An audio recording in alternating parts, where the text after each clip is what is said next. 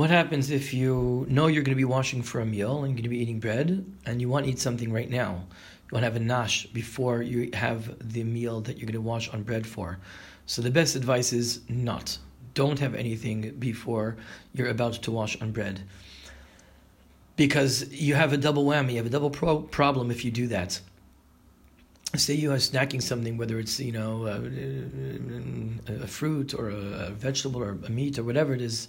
We'll talk examples in a minute. But if you eat something before you're about to wash for a meal, then there's a double problem. Problem number one is that you might have a problem of a bracha she'eina tzricha. You might be making a bracha that you don't need. Because what you're going to eat is something that fundamentally is included in a motzi. In a minute, you're going to make a motzi. That would include what you're eating right now. You're making now a bracha that you don't need. That's a bracha she'eina tzricha. That's problem number one. Problem number two, then you add something. You add something small to eat and drink. Now, you have to make a bracha achrona after it. But what are you going to do? Maybe, should you make a bracha achrona? Okay, maybe you should. But on the other hand, maybe the benching that you're going to have after the meal is going to cover what you ate before the meal. So you don't even know what you should do. Should you make a bracha achrona or not on what you ate right now? Maybe the benching after motzi is going to cover it. And so therefore, the best advice to say is, if you know you're going to wash, don't eat anything beforehand. But if you know that it's going to take a while to the meal and you want to eat something right now because you're hungry or thirsty, so what should you do? There's a few things you can do about it. The first thing you can do is wait for 15 or 30 minutes between the conclusion of your snack and the hamotzi, because then there's a hefsek. That's a clear break between your snacking now and hamotzi. And you could definitely make a bracha achrona on what you're eating right now, and then you make a motzi later on when you eat. So after you have a 15-30 minute break. The Bnei Halacha makes a suggestion that if you've eaten something, then and you know you're going to be washing, shortly make a bracha achrona on what you ate and go for a little walk.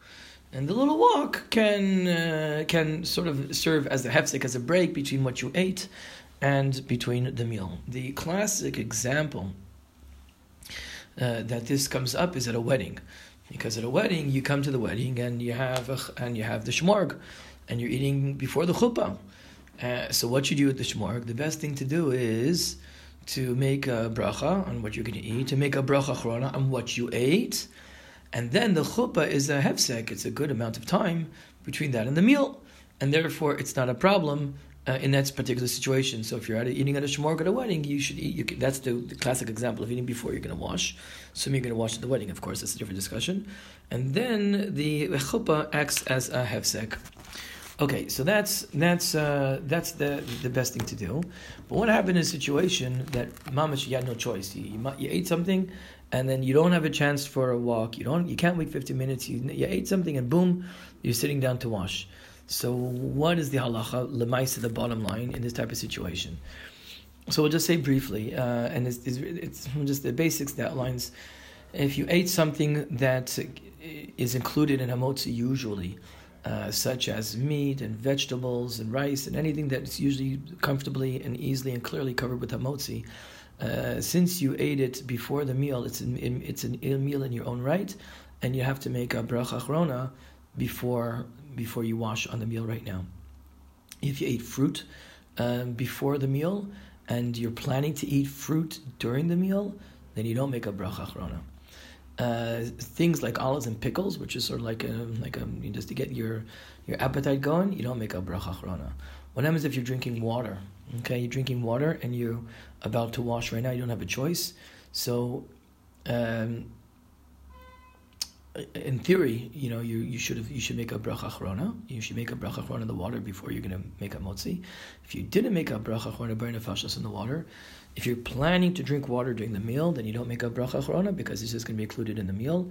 If you don't intend to drink anymore, then you should make then you should still make the bracha achrona during the meal. You should be in Rosh during the meal, in the middle of the meal.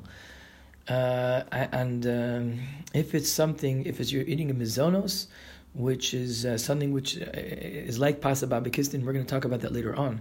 But pasa babakistin is some type of a mizonos, like a brek or even a pizza that can serve as a meal.